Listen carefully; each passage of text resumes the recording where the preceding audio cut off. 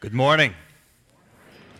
I bring greetings to you from the saints at Restoration Church in Northwest D.C. I am profoundly grateful for the work, the ministry, the love that you have shown our church over the course of years. You heard Danny pray a moment ago that May the 1st was our 10 years anniversary in the city. And so I honestly don't know where Restoration Church would be were it not for the saints of this church. I'm so thankful for the finances that you provided in our early days, the prayers that you so often offer. When I meet people from Capitol Hill, almost every single time, they'll go, Restoration Church. Oh yeah, we pray for you all the time. So I'm just profoundly thankful for your work. I cannot say enough. And so I hope this sermon will be one way that I can contribute something back to you because you've given us so much. So please continue to pray for us, send folks our way. If you're looking for a seat, we have plenty of seats that are open in Northwest D.C. So let me pray for us. We're going to be in the book of Ruth. I failed to notice the number of that's on your pew Bible, what that's in, but nevertheless, it's on your program. You can see it there. 222. You can see it on page 222. Let me pray for us before we dive into this book.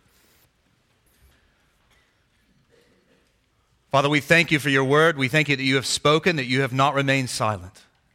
And so may we submit ourselves to you, God, we pray. In Christ's name, amen. Well, this morning we are going to take a look at an amazing, true, short story in the pages of the Old Testament, which are the years preceding the coming of Christ. The book that we will study is named for one of its prominent characters, the person of Ruth. However, you should know that the book is not ultimately about Ruth, nor is the story ultimately about Naomi and Boaz, of whom we will meet, nor is the story ultimately about you or me. It's not trying to teach us how to be industrious, to work hard. Single ladies, this is not how to find your Boaz. That's not what this story is about. This story is here to teach us about redemption. Redemption. It's to teach us about the God of redemption. It's about life after darkness, love after loss, hope in the midst of pain. The story is meant to answer the question that is asked of the Lord in Psalm 10:1 when he writes, "Why, O Lord, do you stand far away? Why do you hide yourself in times of trouble?" And friends, if you've not asked that question of the Lord, one day you likely will. The world we live in is hard, and the unseen God is hard to sometimes see through the trials and tribulations that we so often have to navigate. It's easy to think that God is not there, that he is either absent or worse, he doesn't care, even though he's made all of these promises. And what Ruth shows us is that the God of the Bible, the one true and living God, may appear to be absent, but in fact, he's there all along. All along he is there. He has not left us or forsaken us. This story is meant to convince us to trust the Lord, that he is the great Redeemer, that he is working out his plan of redemption all around us. It's meant to convince you, it's meant to convince us to trust him while you may be walking through the valley of the shadow of death. This book is sort of be a kind of rod and staff that are meant to comfort you as you walk through that, to teach us to trust the Redeemer who is working all things together for the good of those that love him, are called according to his purpose. And so what I'm going to do is I'm just going to rehearse the story in its entirety. I'm going to kind of tell the story, and we'll come back at the very end and make some observations for our life together. So sit back, imagine as if you were watching one of the most dramatic, amazing stories you have ever watched on a movie. Let your imagination be informed by the text of Scripture as it paints this wonderful story of redemption. But first off, notice right there in that very first line in Ruth 1:1, it says that in the days when the judges ruled. This is the word of the Lord. In the days when the judges ruled. Now this is a significant part of the story because it sets the context of our story. God had made a promise to his descendant Abraham to give him a place, to make him a people for the sake of God's glory. And that place was the land of Canaan. The land of Canaan. The people, Abraham's family, was referred to as the Israelites. They were enslaved in Egypt for some 400 plus years until the Lord delivered them from there back into that land of Canaan.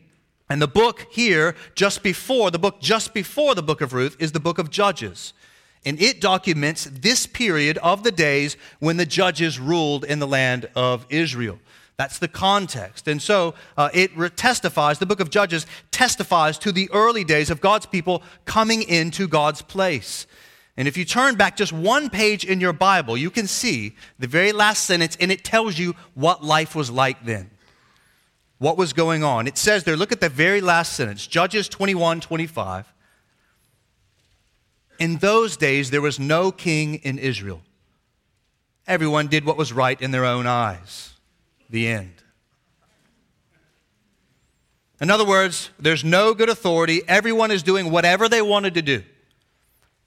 They worshiped whatever God they wanted to. Men, clearly in the book of Judges, we see they're abusing women.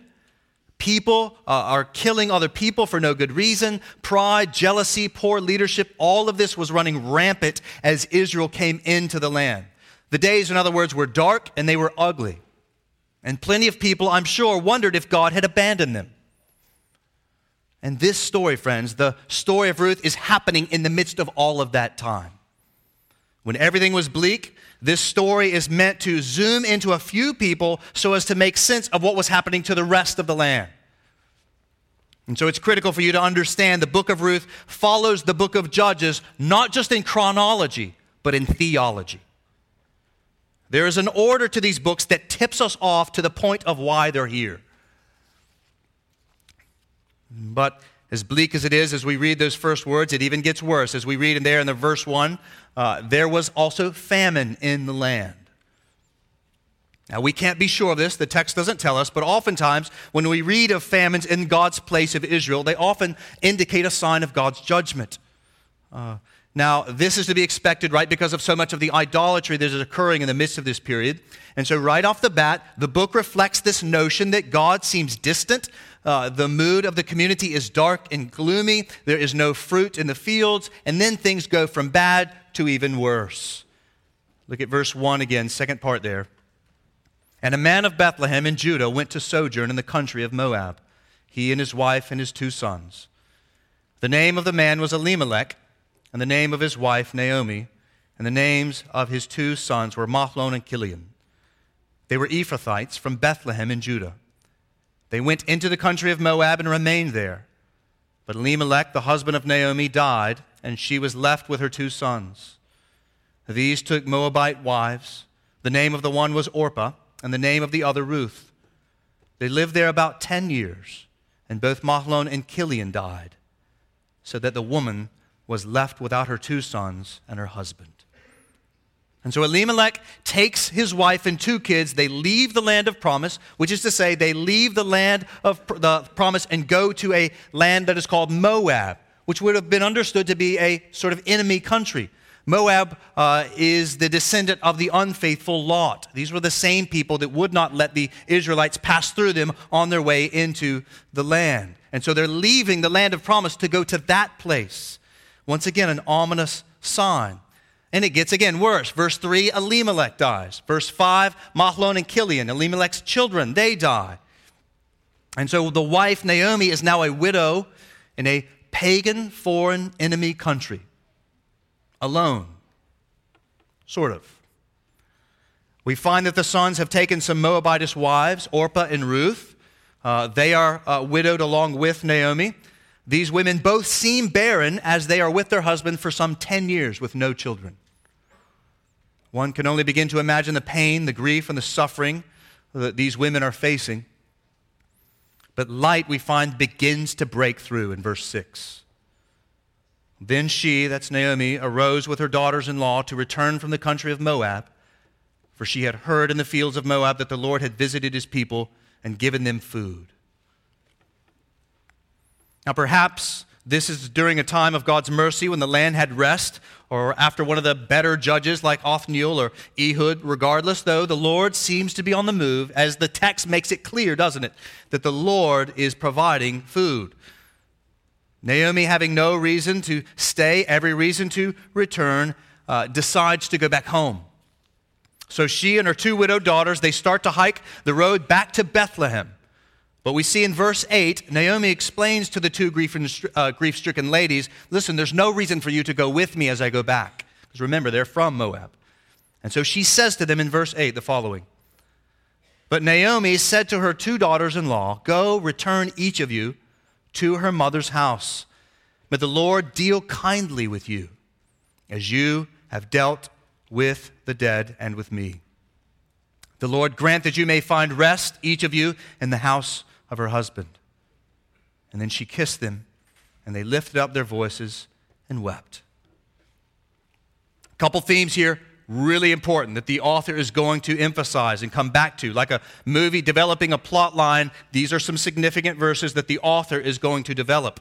So we need to stop and pay attention to a couple things. First off, that word kind or kindly or kindliness, that word there is a very important word in Scripture in general and in this book specifically. That Hebrew word behind that word there is hesed. This is one of the most theologically rich words in all of the Bible. So rich, in fact, there's no single English word that captures it. It's sometimes referred to as loving kindness in the Bible. But what the word means, that hesed, that kindliness, what it means is God's covenant loyal love. His covenant loyal love. This word has the richness of God's character wrapped up in the bedding of his promise to his people. And we're going to see this word at pivotal places throughout the book. It's going to pop up. It's one of the themes of this book. And so as we remember, this book, remember, is not ultimately about us, not about Ruth. It's about God and his covenant loyal love. But Naomi speaks it to these widowed, grief-stricken Moabitess women. She says to them, may God love you with his covenantal loyalty. And she also says something that introduces another theme that's going to be tracked. She says, may you find rest in a husband. We're going to see that play out in a major way. But for now, put that as a placeholder in your mind. But back to the story. Naomi, so grief-stricken, does what she thinks is best. She goes back home. She goes back home. We find in verses 11 to 14, she explains how to these daughters that she has nothing for them. She says, in particular, I have no husband for you. She can't care for them. And to top it off, she says, look at verse 13. It's no good for you to go with me because the hand of the Lord is against me. Ever felt that way? As if the hand of the Lord was against you? Naomi, it seems, gets a bit nearsighted, understandably. She forgets the provision of a husband, of sons, even daughters-in-law, even proximity to the truth of God. They all go out the window in light of her present circumstances. It's, again, understandable, but it's easy to believe that when our circumstances are against us, that God is against us. But I wonder if we think the alternate way as well. Regardless, we see in verses 14 to 15, Orpah takes Naomi up on the offer. She heads back home to the pagan fields of Moab, but then we get a major turn in the story in verse 15. Take a look. And she, Naomi, said, see, your sister-in-law has gone back to her people, note that, and to her gods. Return after your sister-in-law. But Ruth said, do not urge me to leave you or to return from following you. For where you go, I will go, and where you lodge, I will lodge. Your people shall be my people, and your God, my God. Where you die, I will die, and there will I be buried. May the Lord do so to me and more also, if anything but death parts me from you. So just picture this, friends. On that dusty road to Bethlehem, tears streaming down her face, Ruth rises, looks at Naomi in the face, and says with great conviction, stop telling me to leave. I'm going where you're going to live. I'm going to live where you're going to live. Israel and its people are going to be my people. And now I will lay hold of your God, the God of Israel, the God of Abraham and Isaac and Jacob, the Lord, him. He's now my God. And I will follow him with you all the way to the end. And where you died, that's where I'm going to die. Naomi, we might imagine, lays her head into the neck of Ruth. She weeps. She understands. And as the scene fades back from that dusty road onto Bethlehem, we see two broken, widowed women embracing each other, and we are left in despair ourselves. Such sadness, such brokenness. And yet, how encouraged are we of this amazing woman, Ruth? This is an impressive woman. An impressive woman of whom the grace of God is so evident. In a lot of ways, Ruth reminds us of the Lord, doesn't she? How she remains faithful in the face of death and dismay. And she also expresses what it means to have true faith in the one true God. Do you remember the words of Christ who said, "Whoever loves father or mother more than me is not worthy of me. Whoever finds his life will lose it. And whoever loses his life for my sake will find it. And whoever has left houses or brothers or sisters or father or mother or children or lands for my name's sake will receive 100-fold and will inherit eternal life." Friends, Ruth expresses this as clear as anybody else we read in the Bible. This woman believes. Unlike Orpah, she does not return to her family. She does not return to her gods. She sticks by Naomi through thick and thin, and she calls upon the covenant name of God. She calls upon Yahweh, the Lord. She renounces her other God in the process. She is willing even to die in order to tend to Naomi and follow the Lord, and she will show us even more, as we will see. Pray, friends, that you have faith like this. Pray that you are willing to tend to the wounded and the hurted like this. Pray that you have faith to follow the Lord like this. Well, Naomi and Ruth, they make their way back to the city of Bethlehem, and they finally arrive. The whole town hears of their coming. Naomi, still believing God is against her, instructs her people to call her Mara, which means bitter. She maintains that God is against her, yet she has not lacked faith. She continues to trust him, as we will see. And then she says something that the author is going to develop as she comes into the city. In verse 21, first part, she says to them as she comes in, "I went away full, and the Lord has brought me back empty."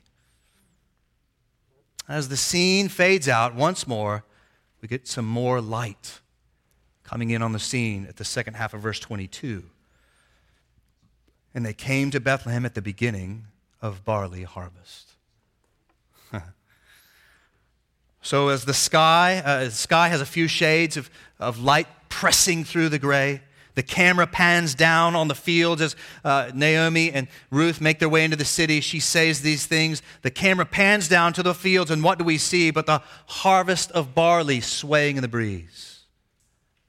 Presumably, the harvest is coming, and the smile of God is beginning to come upon them. Winter may be here, but spring is on its way. The author here, friends, is tipping us off.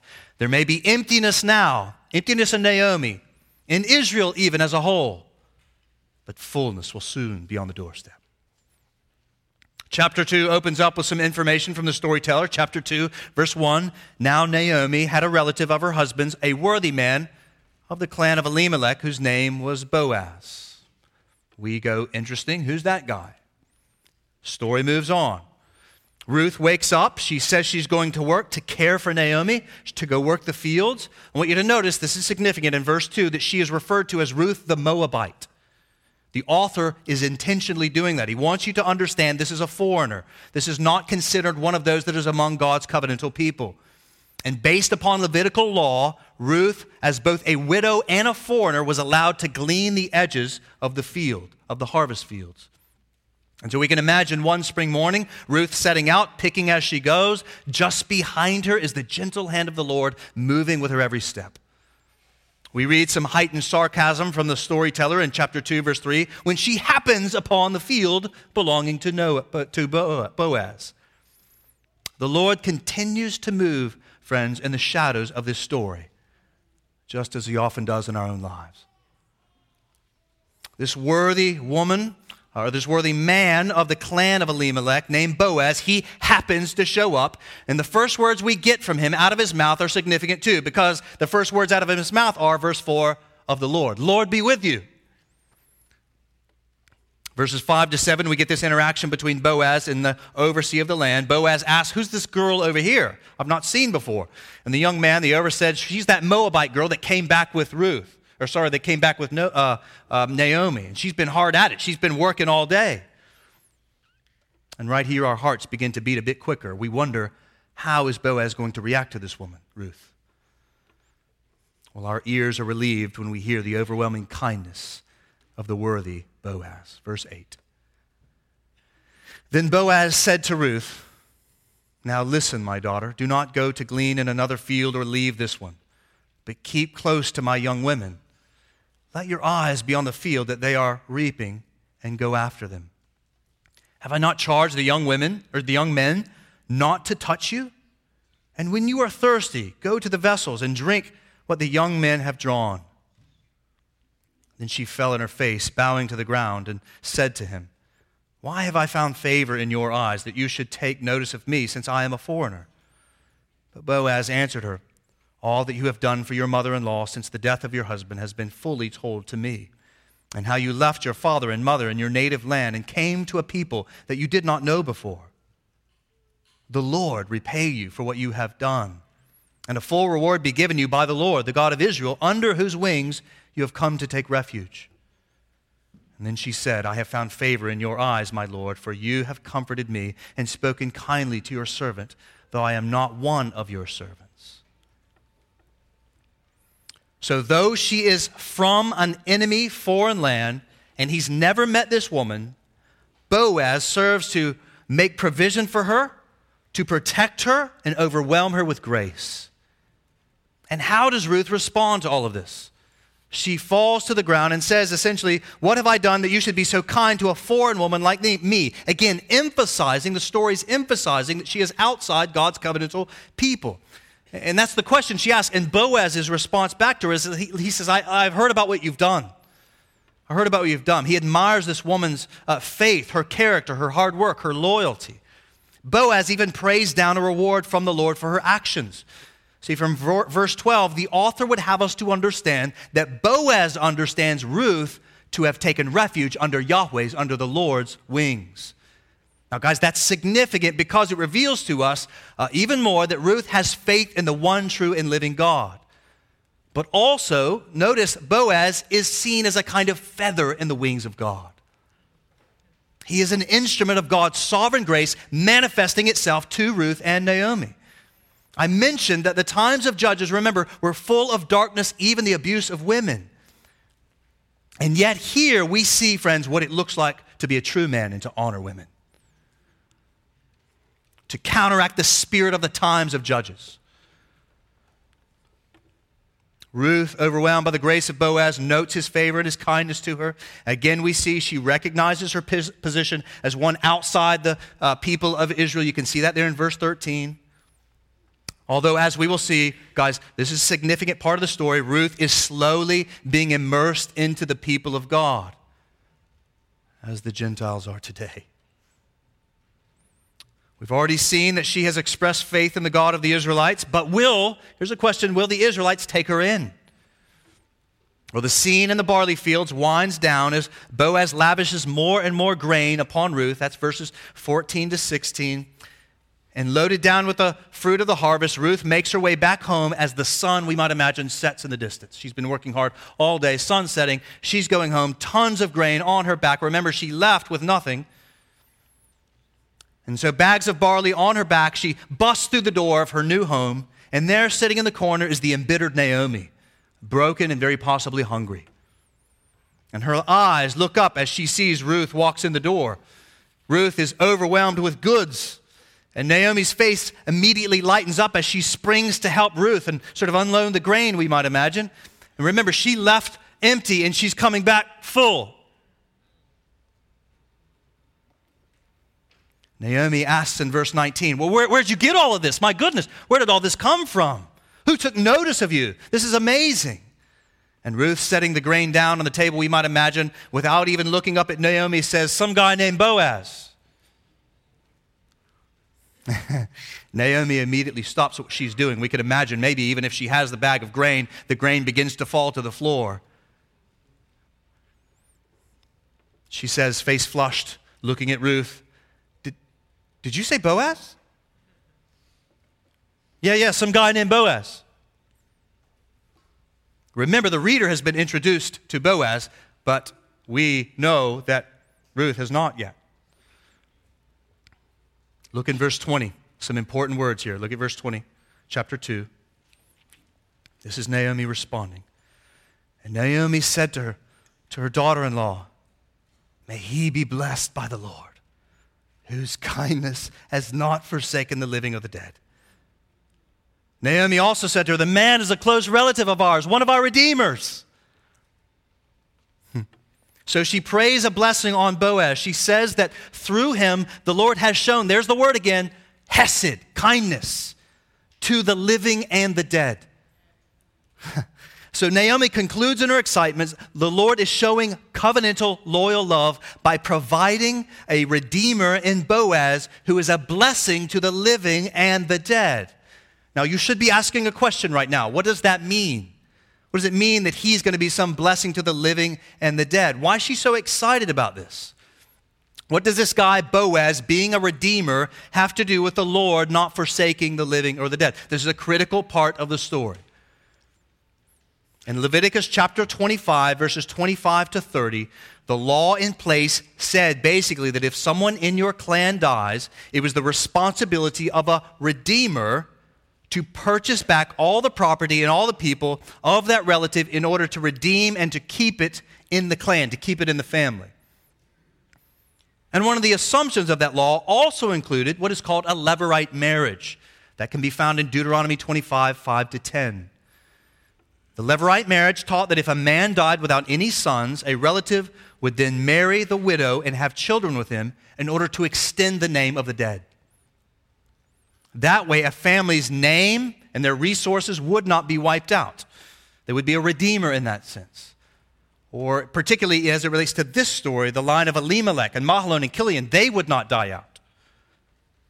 They wouldn't be wiped out. And Naomi understands all this. So Naomi saw in Boaz the hand of the Lord. Because as a relative, he was a man that was able to redeem, to buy Ruth, and by extension of her, Elimelech's name, her husband's name, would not die, and they would be cared for. And as we are going to see, there's going to be even more.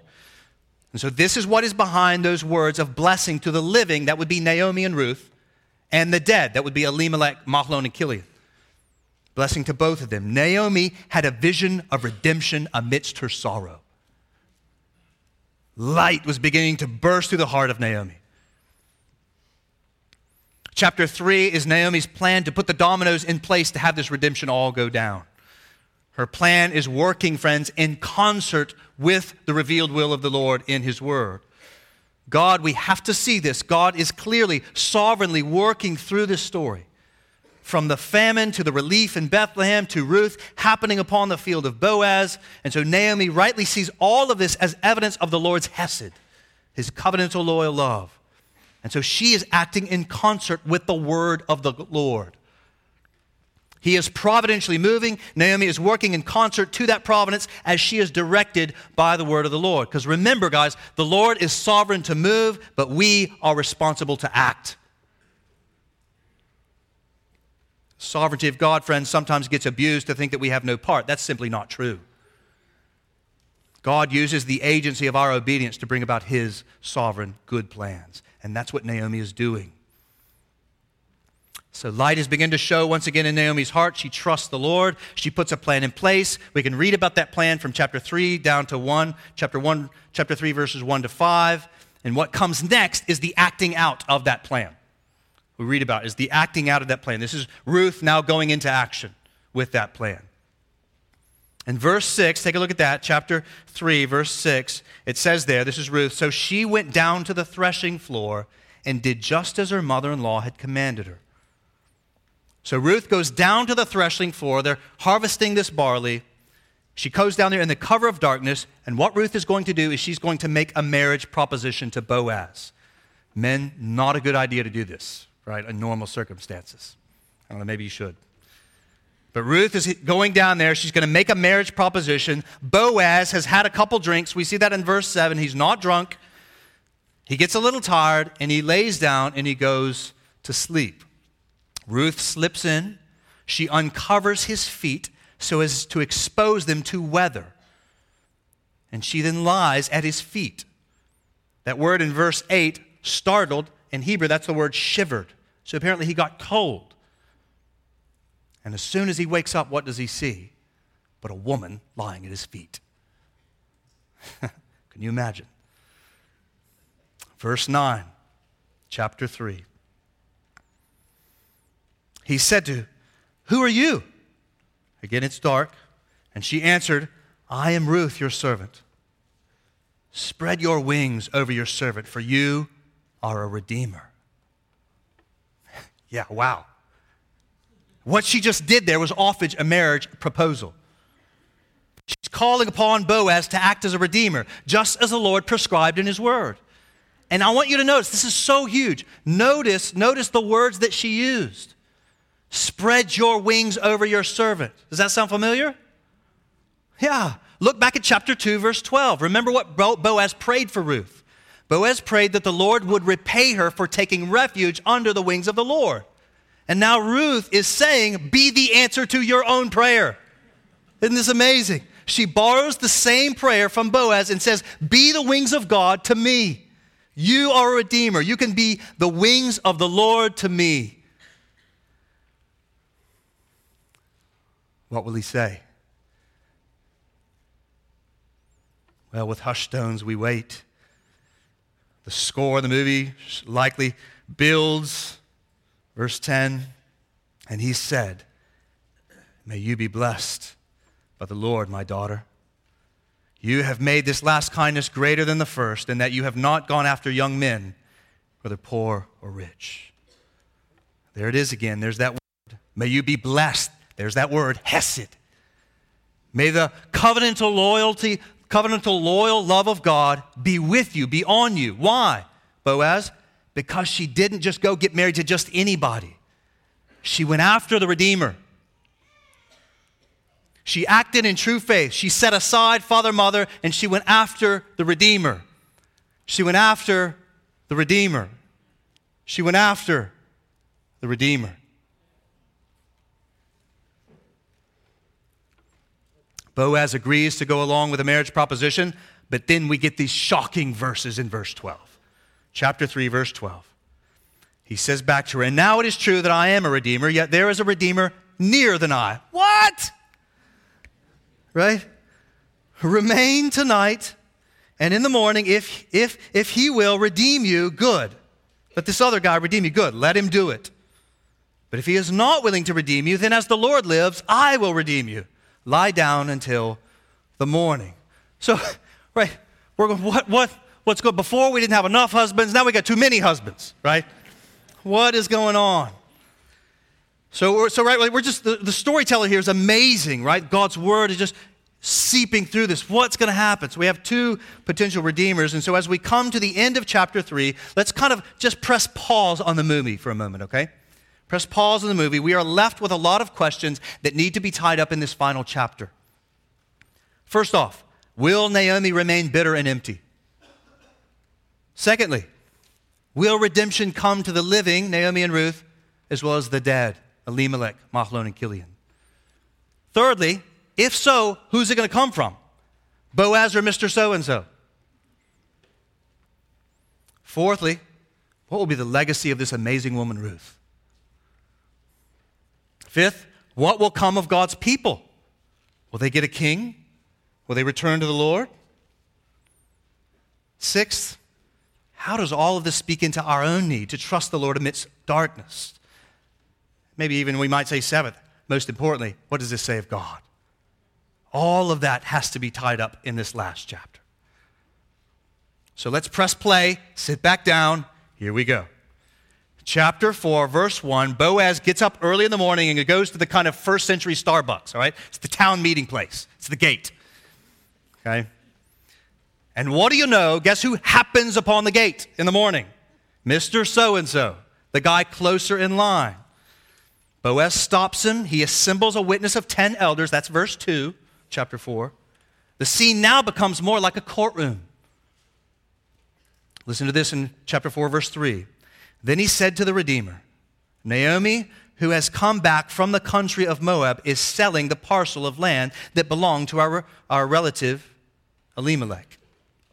So apparently, Naomi had some land that we didn't know about before, Boaz does as Scripture would have him, as the Redeemer. He makes the land available to this guy that's closer. What will Mr. So-and-so say? Right? I think all of us are going, no, no, no, no, no, no, no, no, no, no, don't take it, don't take it, don't take it, right? Oh, look what we get in chapter 4, verse 4. So I thought I would tell you of it and say, buy it in the presence of those sitting here and in the presence of the elders of my people. If you will redeem it, this is Boaz talking, redeem it. But if you will not, tell me, that I may know, for there is no one beside you to redeem it, and I will come after you. And Mr. So-and-so says, I will redeem it. No! Right? This is not the plan. I mean, we trust, thanks be to God that this guy's there, but he wants it. He's going to take Ruth, or actually, he thinks he's going to take the land. Let's keep reading. Boaz responds in verse 5 with his sort of ace in the pocket. Then Boaz says, the day that you buy the field from the hand of Naomi, you also acquire Ruth. Note the language, the Moabite, the widow of the dead, in order to perpetuate the name of the dead in his inheritance. This is key, guys. In other words, Mr. So-and-so's got to not only take the land and stuff, he's going to like that, but you got to take this foreign lady too, Ruth. But note why. This is so important. Note why Boaz says you have to do this. Look at it. In order to perpetuate the name of the dead. Underline that. Well, to our relief, Mr. So-and-so says, I'm out. Woo! All right, verse 6, he's out. And guess who's in? Our guy, Boaz. He's in. All right. The right of redemption now finally falls to Boaz and listens to not only how, but why he redeems. Why does he redeem? Verse 9. Then Boaz said to the elders and all the people, you are the witnesses this day that I have bought from the hand of Naomi all that belonged to Elimelech and all belonged to Chilion and to Mahlon. Also Ruth the Moabite, the widow of Mahlon, I have bought to be my wife, to perpetuate the name of the dead in his inheritance, that the name of the dead may not be cut off from among his brothers and from the gate of his native place. You are witnesses this day. That's the elders and the peoples there. You are witnesses this day. So the reason why Boaz redeems is in order to perpetuate the name of the dead, Elimelech, Mahlon, and Chilion. And twice now, in just a few verses, we've seen this whole story of Boaz as Redeemer have at its heart the perpetuation of the name of the dead. It's critical to the point of this story of Ruth. And look at the response of the elders to Boaz's proposition to take her in, to redeem them. This is the elders' response, chapter 4, verses 11 to 12. These are key verses. Then all the people who were at the gate and the elders said, we are witnesses. May the Lord, may Yahweh, make the woman who is coming into your house like Rachel and Leah, who together built up the house of Israel. May you act worthily in Ephrathah and be renowned in Bethlehem. And may your house be like the house of Perez, whom Tamar bore to Judah because of the offspring that the Lord will give you by this young woman. Guys, this is an amazing prayer. This is an amazing prayer by the elders that the author has included for us because it's important to understand the story. These elders have requested of the Lord that Ruth become one of the great matriarchs of the Israelite people. Remember all the emphasis on Ruth the foreigner, Ruth the Moabite? Now they're praying that she not just be Ruth the Moabite, she be Ruth the Israelite. And not just Ruth the Israelite, Ruth the one that is on line with Rachel, who was the wife of Jacob. Also, Leah, the mother of Judah. And they would have known, every Israelite would have known, that the king comes from what line? Judah. That's right. You can see that link to Judah down there in verse 12. The king is going to come out of Judah, and they're praying. These elders are praying that Ruth is going to be one of those kinds of gals. And they go on praying that Boaz would be renowned in Bethlehem. I don't know if you've ever heard of the city of Bethlehem before, right? Storylines coming together. And how this shift of Ruth the Moabite to prayers of her becoming one of the greats of God's people's history. She's prayed, as I mentioned, to be the Ruth Israelite because of Boaz, her Redeemer. She's prayed to be Ruth among God's people because of a redeemer. Did it come true? Did it happen? Was the line extended? Is there abundance? What does all this tell us about God, and what does it tell us about God in the midst of suffering? Look at verse 13. I might blow my top when I read this because this is so amazing. So Boaz took Ruth, and she became his wife. And he went into her. Note the emphasis of how this happened. And the Lord gave her conception, and she bore a son. So the Lord moved in Boaz and Ruth to give them a son. That is, the Lord so loved Boaz and Ruth that he gave them a son. Why? To perpetuate the name of the living and the dead, just as he had done in the other matriarchs of faith. And then the women, after this, the women attending to Ruth and Naomi, they respond by rejoicing. And so do we, right? Baby boy's here. Line's going to go. There's going to be life among the dead. The name's going to advance. But that's not all. Look what they say of this baby boy. Now, y'all stay with me. Stop at verse 15. Don't read past it. All right? Look at verse 14. Then the women said to Naomi, "Blessed be the Lord, who has not left you this day without a redeemer. And may his name be renowned in Israel. He shall be to you a restorer of life." A restorer of life.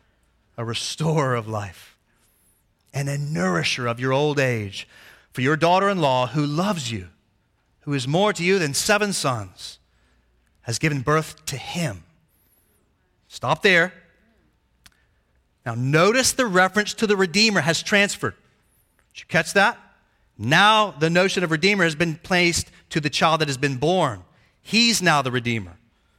And not only is this baby a Redeemer, he is a Redeemer that is said to be a restorer of life. May his name be renowned in Israel. My goodness, who is this baby? Huge expectations placed on this little boy. Who is it? Well, they named this special little miracle baby, look at verse 17, Obed. He was the father of Jesse, who was the father of David. Looking for a mic drop? There it is. Wow. Do you realize that we've been reading about the great-grandparents of King David, the greatest history in the history of Israel? The king that brought life after death from the period of the judges. King David. And as if all of this wasn't amazing enough, the movie leaves for us the most amazing piece of the end of the story, this ultimate mic drop.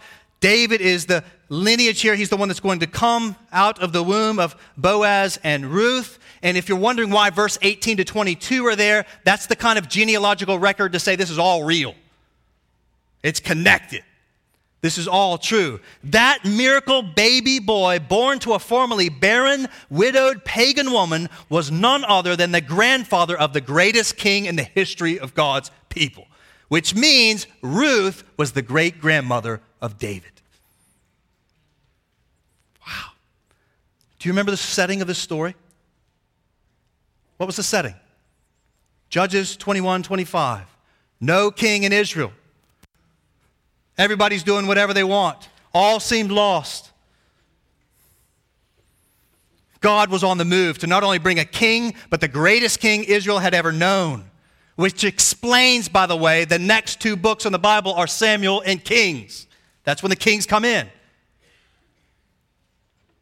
But there's even more to this story, as if that's not enough. Flip over to Matthew 1.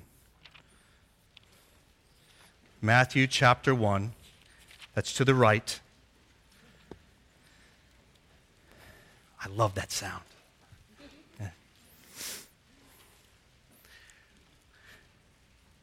Look at verse 5. Who was Boaz's mom? A woman by the name of Rahab. If you don't know who that is, that's another story, another sermon for another day.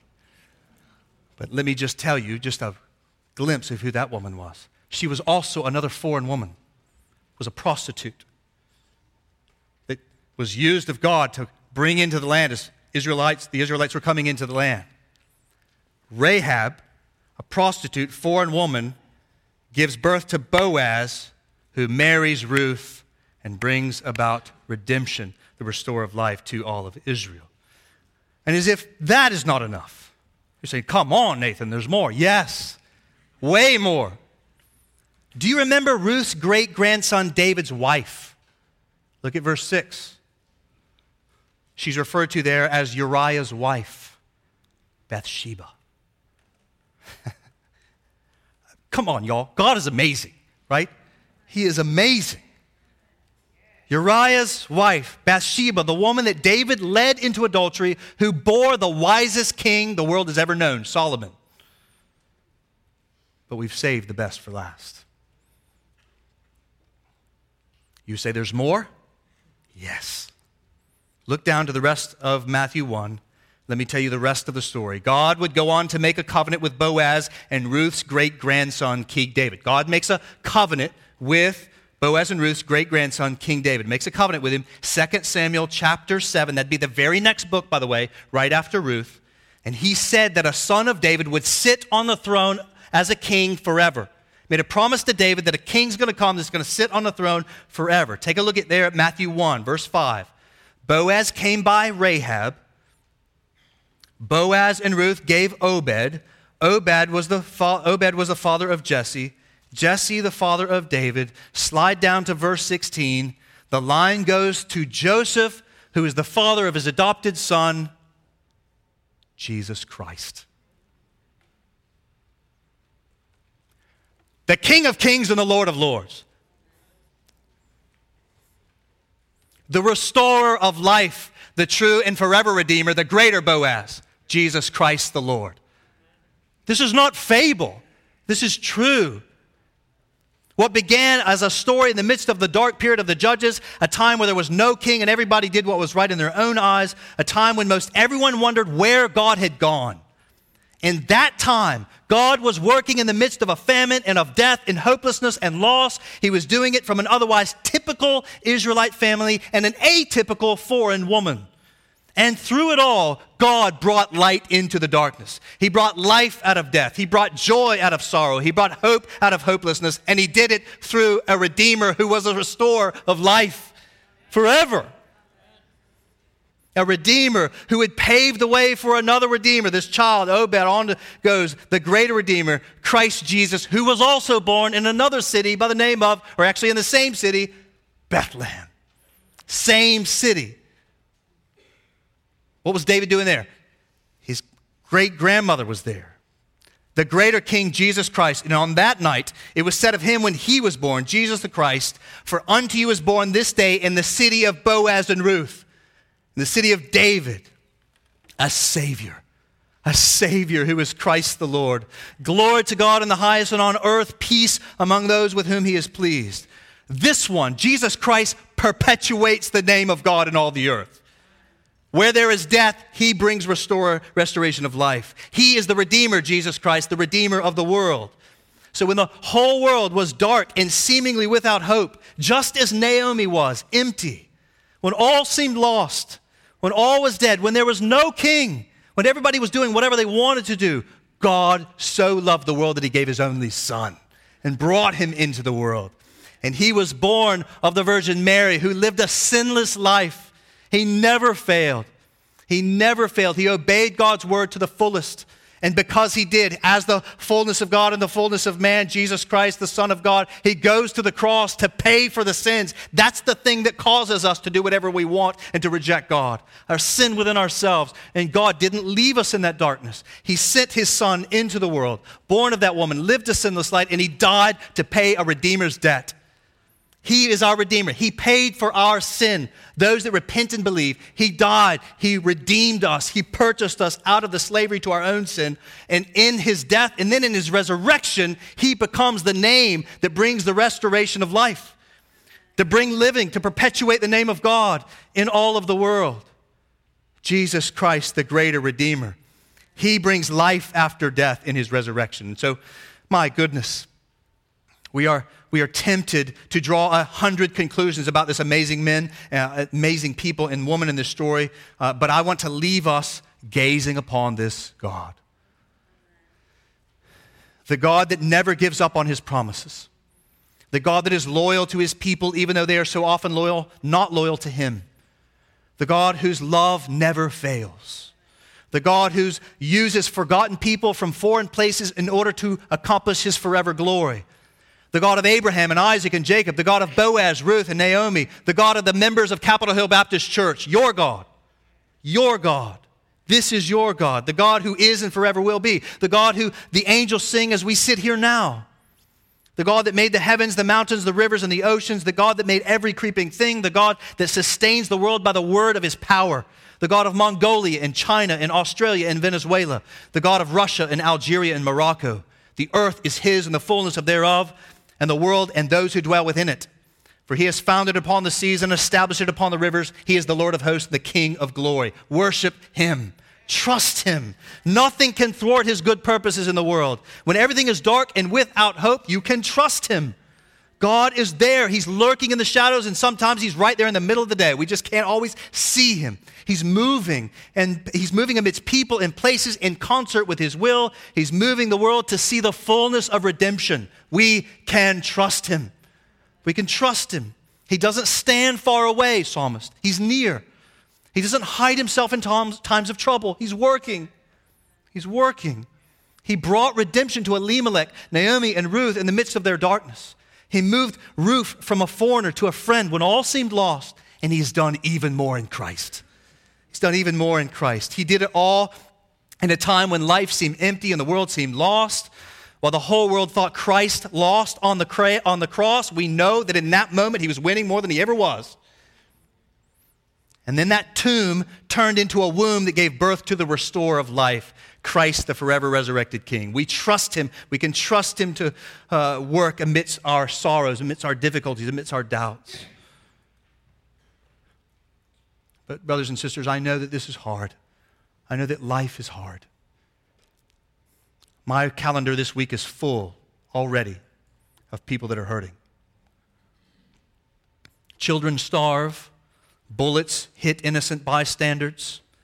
Racism runs rampant. Women are abused. Natural disasters wreak havoc. There seems to be no king, and everybody's doing what is right in their own eyes. But a Redeemer has come, and he will come again, and he will bring about the restoration of all things. He is doing something. So, beloved, these light momentary afflictions, they are preparing for us an eternal weight of glory. We have to learn to look not at the things that are things, but look at the things that are seen, but the things that are unseen. The things that are seen are transient, but the things that are unseen, they are eternal. Christ has purchased that. While our earthly home may be destroyed, we have a building from this God, the God of Ruth, the God of Boaz, the God that brought life from dead places when all else seemed lost. And so keep alert, brothers and sisters. Keep alert. Keep alert. Like Boaz found Ruth, may he find you working in the fields, looking to the horizon, waiting for his return, knowing that in the midst of sorrow and difficulty, he is king and he's bringing life from dead places. And lastly, to you, friend, that is not trusted in Christ. Christ is not your Lord, not your Redeemer. I appeal to you. I wonder if you feel like Naomi. Do you believe God is against you and you're bitter? Death and dismay may surround you. You feel empty.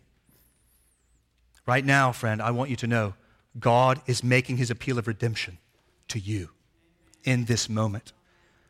I am a servant of the Most High King. I did nothing to deserve this, but he is making his appeal through me to you to follow Christ as your Redeemer, to bring life out of your dead places, to find hope in the midst of sorrow. Friend, the greater Boaz has come. Redemption has come. Christ is your Redeemer. He can bring life to your dead places. He can restore life. He can fill you up for his forever glory. He can offer you hope in his redemption. Repent of sin, the sin that brought about that separation between you and God. Turn from that sin and trust in Jesus to pay it all and to buy you back and to bring you into his family, that you might be part of his people forever and ever. Amen. Trust him. You can trust him. He's at work. I know it doesn't seem like it, but in the same way Ruth and Naomi didn't think of it either. But he was working, He's working around you. Trust Jesus. Follow Jesus. Look to Jesus. Hope in Jesus. He is real. He is not absent. He is at work even now. Now, friend, is the favorable time. Today is the day of salvation. Like Ruth, leave your native land, your other idols. Throw yourself under the refuge of his wings. Make his people your people as you trust this God to be your God. But I leave us all by pleading with you to trust the Son of Ruth, the Son of David, the great Redeemer, Christ the King. He has come, and he will come again, and he is at work among the nations to bring about the fullness of redemption, and we await his return. Let's give praise and thank him now.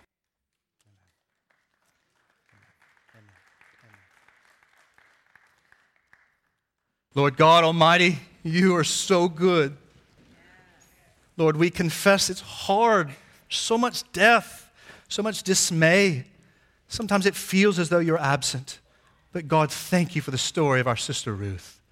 Thank you for her faith and how it teaches us that we can trust you, that you're at work, you're bringing redemption. And thank you, God, for the Son of God, Jesus Christ the Lord, our great Redeemer, our great High King, the one that brought redemption for our sin, the one that is going to bring the consummation of all things. He's the one we hope in. May he trust him. May we trust him in this time. We pray in his name. Amen.